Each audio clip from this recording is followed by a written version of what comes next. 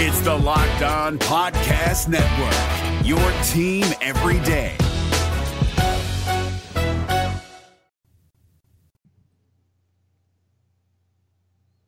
Listen, put me in the parking lot, with Bears, and I'll go out there and play. It don't matter.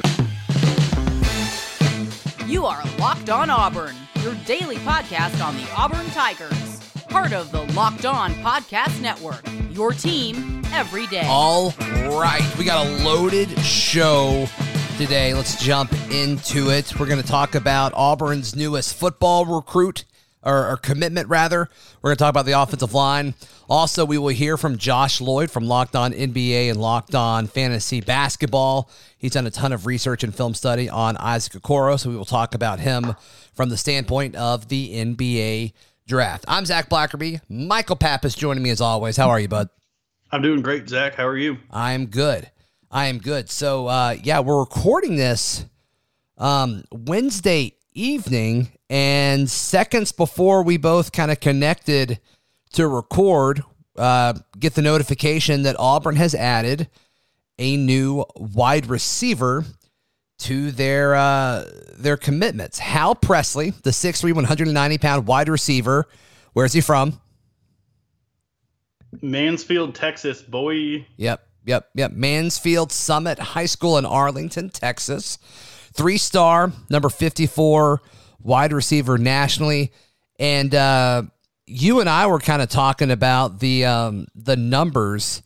So this year he's got 8 touchdowns, 19 catches for 468 yards. That was over 20 yards a catch, right?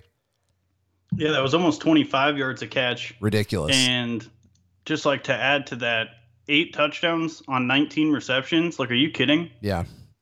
That's almost half. And looking at his huddle stuff, I don't know, it looks like he's kind of able to do a lot of things. He's comfortable in the middle of the field. Like any kind of commits highlights, they're going to capitalize from bad tackling and stuff, but that's exciting.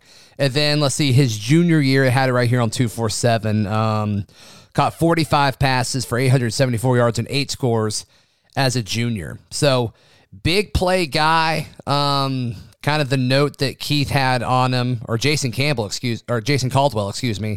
of Auburn Undercover, talking about how, like any kind of 3-star wide receiver, got to add some weight. So that'll be interesting to monitor, kind of what he looks like now before he steps on campus. But I think that's fun. I mean, we've talked about how well Auburn has done recruiting guys from Texas. I think Chad Morris strikes again.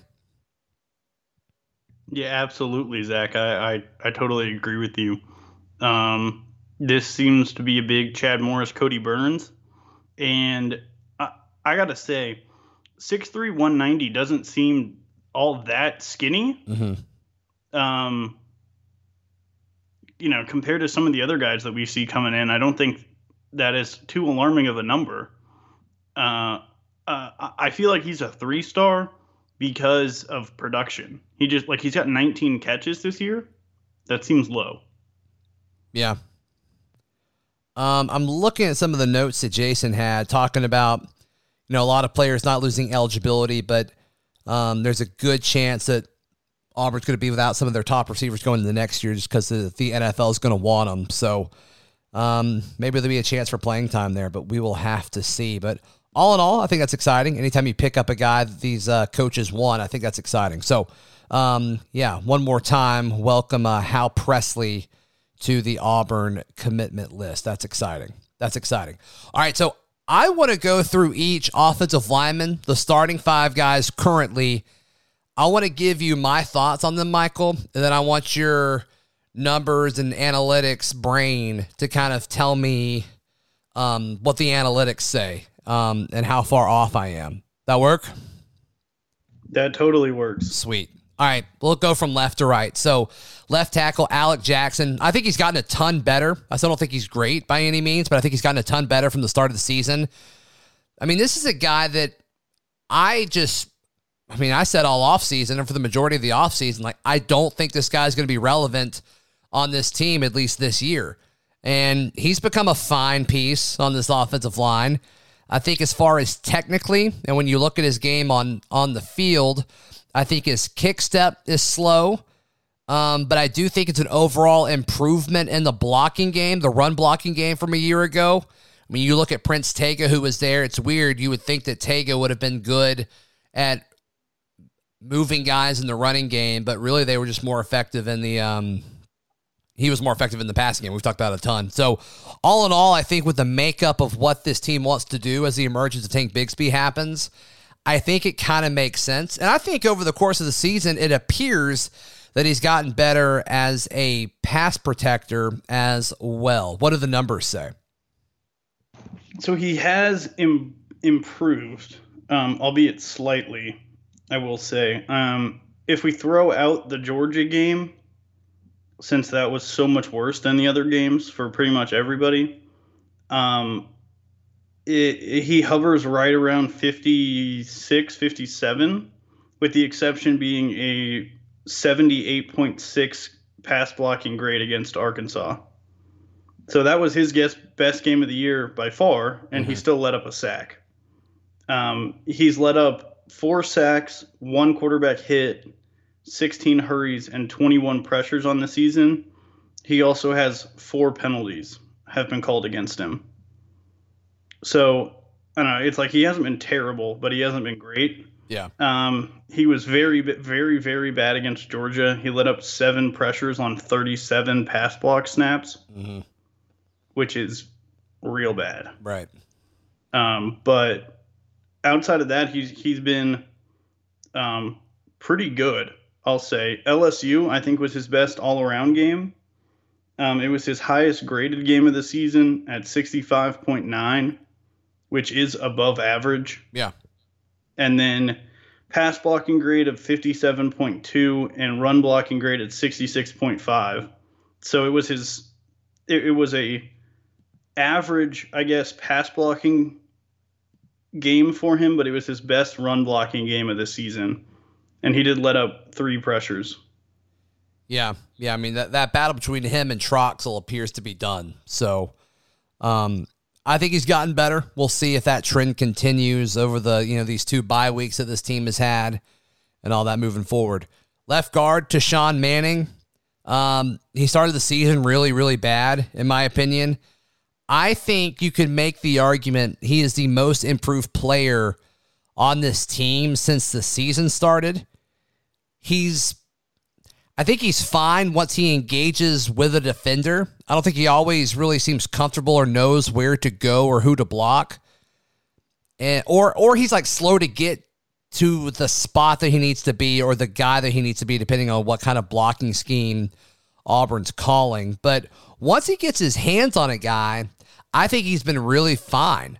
And over the course of the season, like I said, I think he's gotten tons better. I think he's gotten absolutely significantly better. Is he great? No, but I think he's above average now. What do the numbers say? The numbers tend to agree with you. His snap counts actually went down from Kentucky to Georgia to Arkansas. He played 40 snaps, 30 snaps, and then 22 snaps.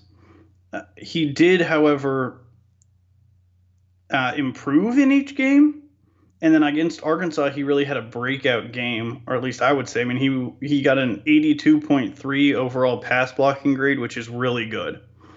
Since then, he has been the starter. He's played 91 snaps against South Carolina, 78 against Ole Miss, and 60 against LSU. His pass block grade has gone down in each game, but his run blocking grade has improved. So I think we're starting to see him come into his own, as you will, and kind of settle into his current above average role here for Auburn. He's sitting his most recent game against LSU. He had a 68.8 overall offensive grade, which was his highest of the season. And so hovering right around that 70 mark in all three categories: offensive, pass blocking, and run blocking. And he let up 1 pressure in that game. And that's, really impressive going against the defense that had the most sacks in the SEC coming into the game. Yeah. All right, we'll look at the other three starting offensive linemen in just a moment, and then a conversation about Isaac Okoro's NBA draft stock. All that coming up right here on Locked On Auburn. I want to give some love to our friends at Frisky Whiskey. We talk about these guys because we believe in their service and their product as far as them being very cheap and very inexpensive, I guess should be probably the better word to use, way to be your one-stop shop for liquor, beer, wine, tobacco, and lottery. Alabama, 4th highest tax rate on distilled spirits in the country per gallon. Georgia is 37th in the country. So, I mean, if you buy just 2 handles of liquor in Alabama versus Georgia, you're talking about a $16 difference. So, well worth the quick drive from Auburn, Opelika, anywhere in Lee County, just 15 minutes away at Frisky Whiskey. Great selection in beer, wine, liquor, tobacco, lottery, 10,000 square feet of selection. It's awesome. Frisky Whiskey, right off the interstate. You can't find better service. Also, want to give some love to our friends at Coors Light. There's only one beer that's literally made to chill, and that's Coors Light. And they want you to know that whatever sport is happening this fall and whatever team you're watching on Saturday, sadly the past 2 weeks it has not been Auburn, but they understand it's therapeutic to fans. It's an uninterrupted me time, and the best way to fully enjoy that time is grabbing a Coors Light. Coors Brewing Company, Golden, Colorado. Coors Light is the one I choose when I need to unwind. So when you want to hit reset, reach for the beer that's made to chill. Get Coors Light in the new look delivered straight to your door at get.coorslight.com. Celebrate responsibly. Moving right along, looking at center, Nick Brahms. I think it's interesting. The guy with the most experience coming into this season, I think maybe the guy that's played the worst so far on the offensive line. I think he gets it between the ears, but I just don't think he's executing. Some of these other guys that we've talked to so far, they just don't block the correct guy, or they don't, process things correctly with the blitz pickup and passing situations. But Brahms, to me, he just gets beat physically. And I think the former is easier to fix once the season starts than the latter. And he's had a lot of time to work on this. He blocks high or too high at times. He lunges forward too much at times. I'm not impressed with Nick Brahms. I get it. He's the starting center, and you needed to bring experience back at that position. But all in all, I have not been impressed with him. Yeah, Zach, I agree with you. I think we all kind of expected him to come back and be a second quarterback on the field for Auburn, kind of the quarterback of the offensive line, if you will, and kind of be that stalwart veteran presence. Unfortunately, he hasn't been that. His first 2 games of the season were objectively very bad. Since then, he has improved, so that is worth noting. His best game looks like it was against Ole Miss. His pass blocking grade in that game was an 82.9, so that's very good. His run blocking has improved each game, and I think a lot of that, for run blocking, I think a lot of that has to do with continuity in the offensive line and getting comfortable with each other and where, like, knowing where the guy next to you is going to be and being able to pass off if necessary and stuff like that. It's just very inconsistent. The first 2 games of the season, he's under 50 for pass blocking grades. Then against Arkansas, he's at 68. Against South Carolina, he's back at 55. Ole Miss, he's up at an 83, which is very good. And then he's back down to under 70 against LSU.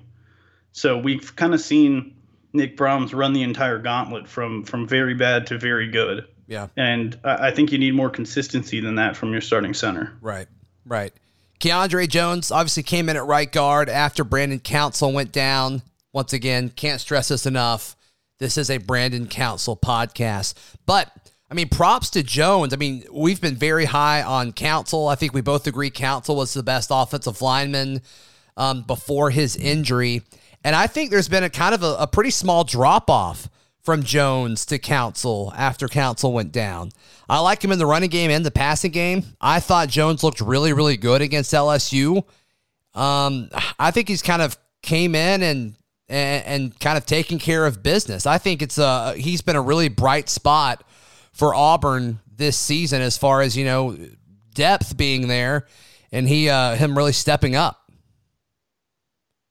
Yeah, his story this season, to me at least, is very interesting. I thought he was Auburn's best offensive lineman through 3 games. His snap count increased all 3 games. He got the start against Arkansas at right guard, and I thought he played really well. His grade in that game was a 69.2, and that's not elite, but that's still good. His pass blocking grades were all good through the first 3 games. I mean, he was above 80 against Kentucky, at 78 against Georgia, and then 73 against Arkansas. His pass blocking improved every game. And then against South Carolina, he didn't play. He got 1 snap. Against Ole Miss, he got 10, and he had an 80 overall pass blocking grade that game also.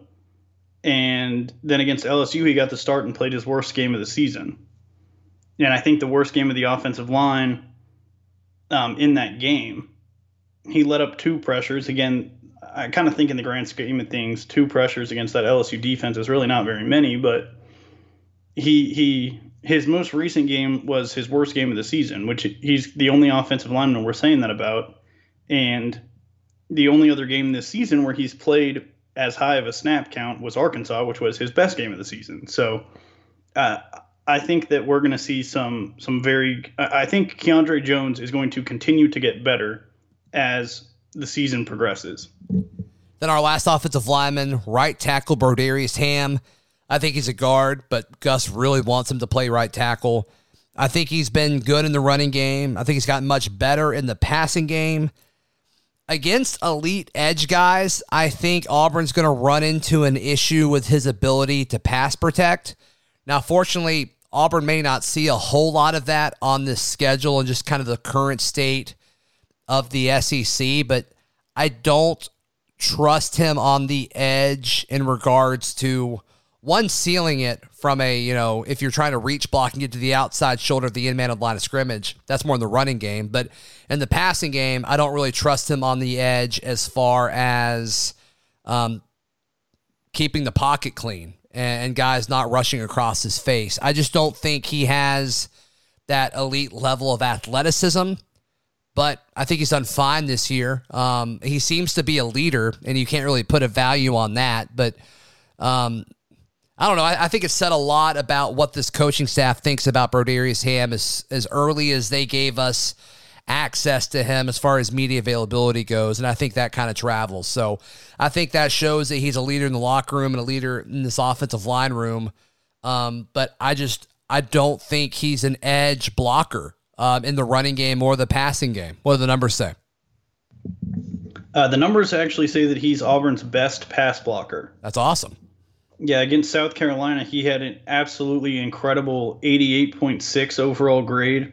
He's averaged a 75 between Kentucky, Arkansas, and Ole Miss. LSU pass blocking was his worst game of the season at 40.9, by far his worst of the season.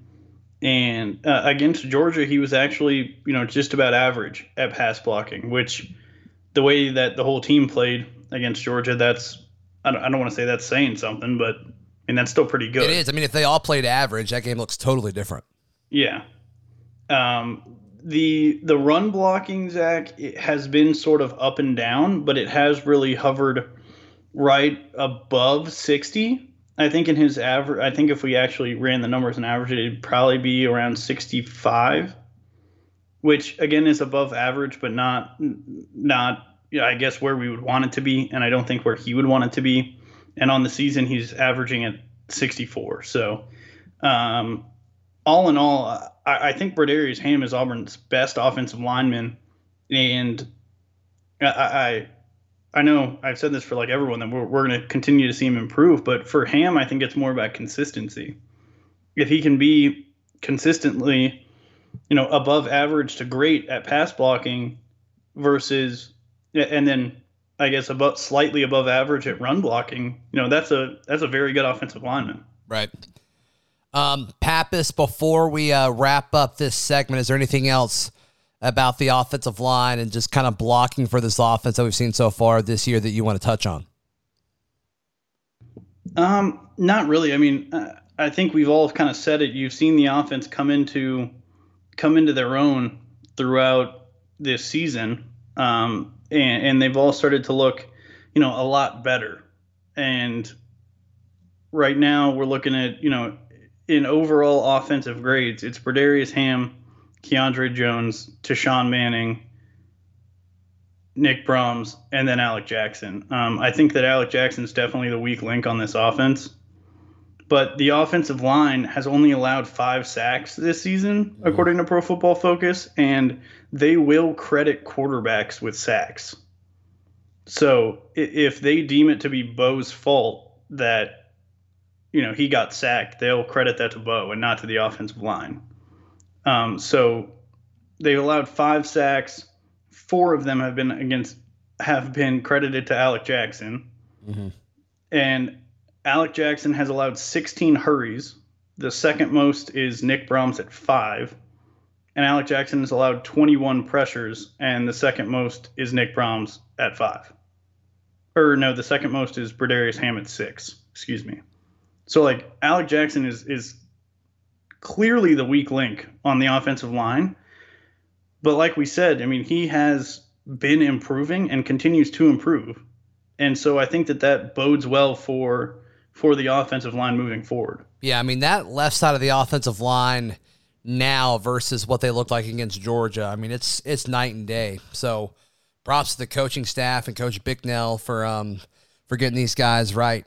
All right, coming up in just a moment right here on Locked On Auburn, we will chat with Josh Lloyd about Isaac Okoro and his stock in the NBA draft. Coming up. Today's show also brought to you in part by Built Go. Built Go makes you the best you at whatever you do. Break through your wall, whether it's mental or physical. Break through it with Built Go, every day. It comes in 1.5 ounce packages, and it's this workout gel, and it tastes great, but also makes you feel great. It makes you feel energized. It's like a Monster energy drink, but it actually has stuff in it that you can pronounce. It comes in 3 delicious flavors: peanut butter honey, coconut, or chocolate coconut, and chocolate mint. It's like a 5-hour energy without that crash feeling. It's natural. It agrees with your body. So go to BuiltGo.com, use promo code LOCKED, LOCKED, and you'll get 30% off your next order. Use promo code LOCKED for 30% off at BuiltGo.com. Let's go. It's Kubota Orange Day. Shop the year's best selection of Kubota tractors, zero-turn mowers, and utility vehicles, including the #1 selling compact tractor in the USA. And now through June 30, get 0% APR for 84 months or up to $3,300 off select compact tractors. See the details at KubotaOrangeDays.com. Your family, your land, and your livestock deserve equipment they can count on. So find your local dealer today. That's KubotaOrangeDays.com. We're now joined by Josh Lloyd, host of Locked On NBA, as well as Locked On Fantasy Basketball, and lead fantasy basketball analyst at basketballmonster.com. Josh, thanks for taking a few minutes. I appreciate it. No worries, Zach. I've been told that you've done a lot of research on Isaac Okoro. Auburn fans very excited about having an early NBA draft pick. Had Chuma drafted fairly early than we expected a year ago, but I mean, just kind of purposely an open-ended question here, but I mean, just general thoughts about Isaac as he, as NBA teams kind of look at his game. Well, I've been, ever since this NBA season shut down in March, I've been diving heavily into the draft stuff. So I had a lot of time to look at these guys, and Okoro is obviously someone who's been projected pretty high in this draft after coming into the season with nowhere near that level of buzz. It feels like he's going to get in the lottery. There's no doubt about that. You see him discussed up into the top 5. Sometimes he'll be in the 10 to 14 sort of range, but he's going to be a pretty high draft pick, exceeding where Chuma went last season. I think the position of him in the draft is interesting because this draft is considered weaker. So if he goes at pick 7 or 8, is that maybe equivalent to where Okiki was last season? It is hard to say because of the relative lack of sort of top-end talent here, but he's absolutely someone that NBA teams are really interested in as perhaps the best perimeter defender in this class. So when you look at Isaac's game, and I know NBA scouts and NBA teams are watching college basketball way different than the average college basketball fan is, but when I watch Isaac play, I mean, it's his defense, right? Is his defense that the NBA teams love so much?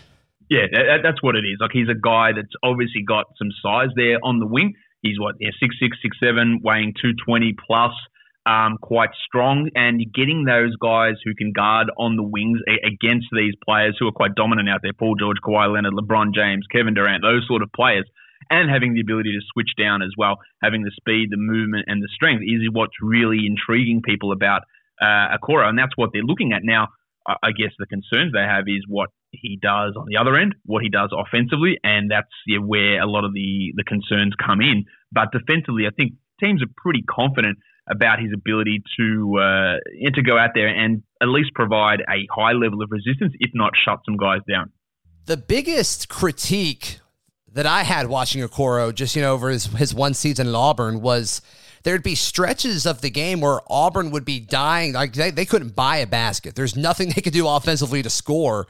And Isaac just wouldn't shoot. And, Auburn fans are fussing. It's like we finally get a lottery pick and he doesn't want the ball in key situations. I mean, is that something that you saw while watching his tape? Yeah, look, it is a massive problem for him because he has no confidence in his shot because he's not a good shooter. 29% from three. I believe he shot 16% on 2-point jump shots, which is absurdly low. Doesn't hit his free throws at a high rate, under 68% there. And realistically, having, I guess, that lack of confidence when you are the best player on your team is a little bit of a worry offensively, and you feel that it could shrink even further when he gets to the NBA. And I think that if we were talking about a draft class that was stronger, he would probably fall down even further for those concerns because there are no real indicators in his game that would say that he is going to develop into a competent shooter. Now, his finishing is really strong. His ability to get to the rim is pretty good as well. Like, for a guy that doesn't hit free throws well, he was able to generate a pretty high free throw attempt rate, over almost 55%, which is a really good number. So getting to the rim, attacking the rim, cutting to the rim, all that's really good. He's, I think, got really strong vision as a passer, but that lack of aggressiveness and the lack of ability to hit the shots is something that's going to hold him back, and that's what he really needs to have been working on for these past 7 months. I mean, how big of a red flag is that, though, Josh? I mean, can NBA teams fix this over the first 3 or 4 seasons? After they draft this guy, is that fixable? Is that doable? Look, in general, you've got the exceptions that prove the rule that it can't be done. So Kawhi did it, sure. Jimmy Butler became a decent enough shooter, even though he's not a great shooter now. But in general, those players who have those shot struggles, Michael Kidd-Gilchrist, they don't become good shooters. So that's the worry. Like, it can happen, but it's far from a guarantee. He's got other parts to his offensive game, which guys like MKG don't have and DeAndre Hunter don't have in the passing and the vision and the ability to operate out of a pick and roll. And that's key there. But if he can't hit a jumper and if he can't take the three on the pick and roll, then teams are just going to go under all the time and they're going to sag off him, and it's going to close a lot of those passing lanes down. So he does need to work on it. If you're going to take a bet either way, is he ever going to become a 37% three-point shooter? I would take the under on it pretty easily, but it's not to rule out that he's going to be able to do it. Does the style of offense you play in college basketball have a big impact? I know we talk about scheme a lot for football, which Auburn fans, very much a football-heavy fan base. This Bruce Pearl style of offense, at Auburn, I mean, they got possessions where it's, 2-3 seconds into the shot clock and, they're throwing up threes. Isaac didn't do it as much as a lot of these other guys, but do scouts care? Do scouts care about the style of offense that you play, specifically this Bruce Pearl type of offense where you're sprinting down the floor and, just constantly running in a basketball game? Does that matter?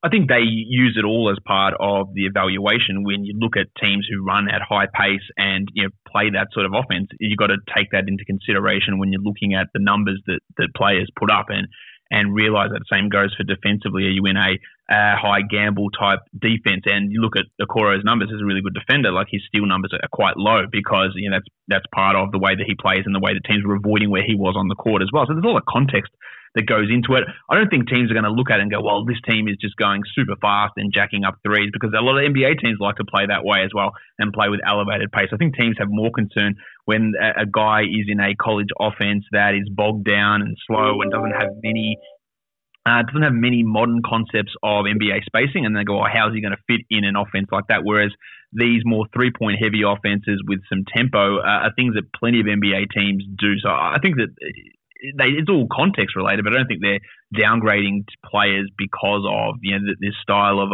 offense that Pearl was running. Sure. Josh, do you have a prediction for Okoro as far as where he'll be taken? Where I think he'll be taken and where I think he should be taken are going to be different things. I'd like to hear both, if that's okay. Okay. I think he's probably going to go around 5 to 6 would be my guess. Either Cleveland at 5 or Atlanta at 6. I've sort of gone back and forth on that. I think that's probably where he goes. Personally, I'd have him in the 10 to 12 range. Yeah.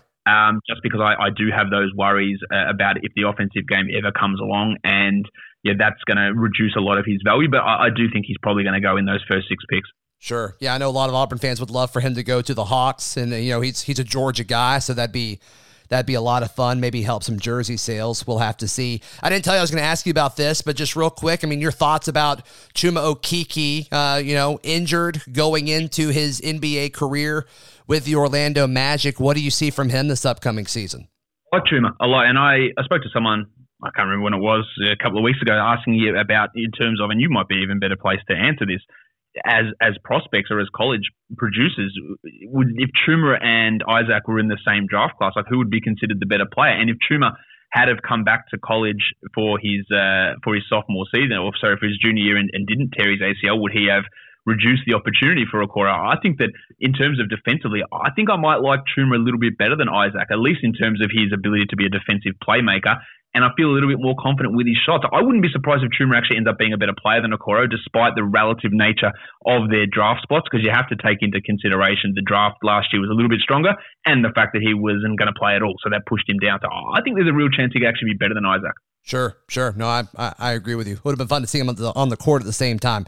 Josh, a lot of Auburn fans listening, they're going to be more invested into the NBA than ever now that they finally have some guys getting drafted. You put out some of the best content as far as the NBA goes. Where can people find everything that you do?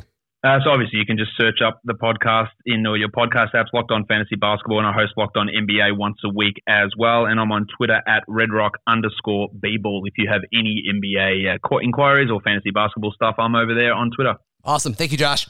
Thank you. And that'll do it for today's edition of Locked On Auburn. Be sure to tune in tomorrow. It's another Ferg Friday. We'll talk about the upcoming season, or I guess the upcoming games for this season. Gosh, whatever. Yeah. We both feel good about the Tigers finishing strong this year. So follow me on Twitter at ZBlackerby. Follow the show on Twitter at Locked On Auburn, and on Instagram at Auburn Podcast. We'll be back tomorrow right here on Locked On Auburn.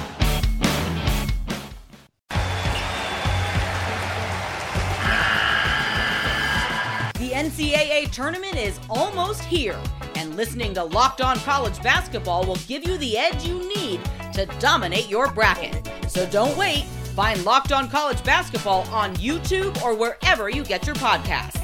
Part of the Locked On Podcast Network. Your team every day.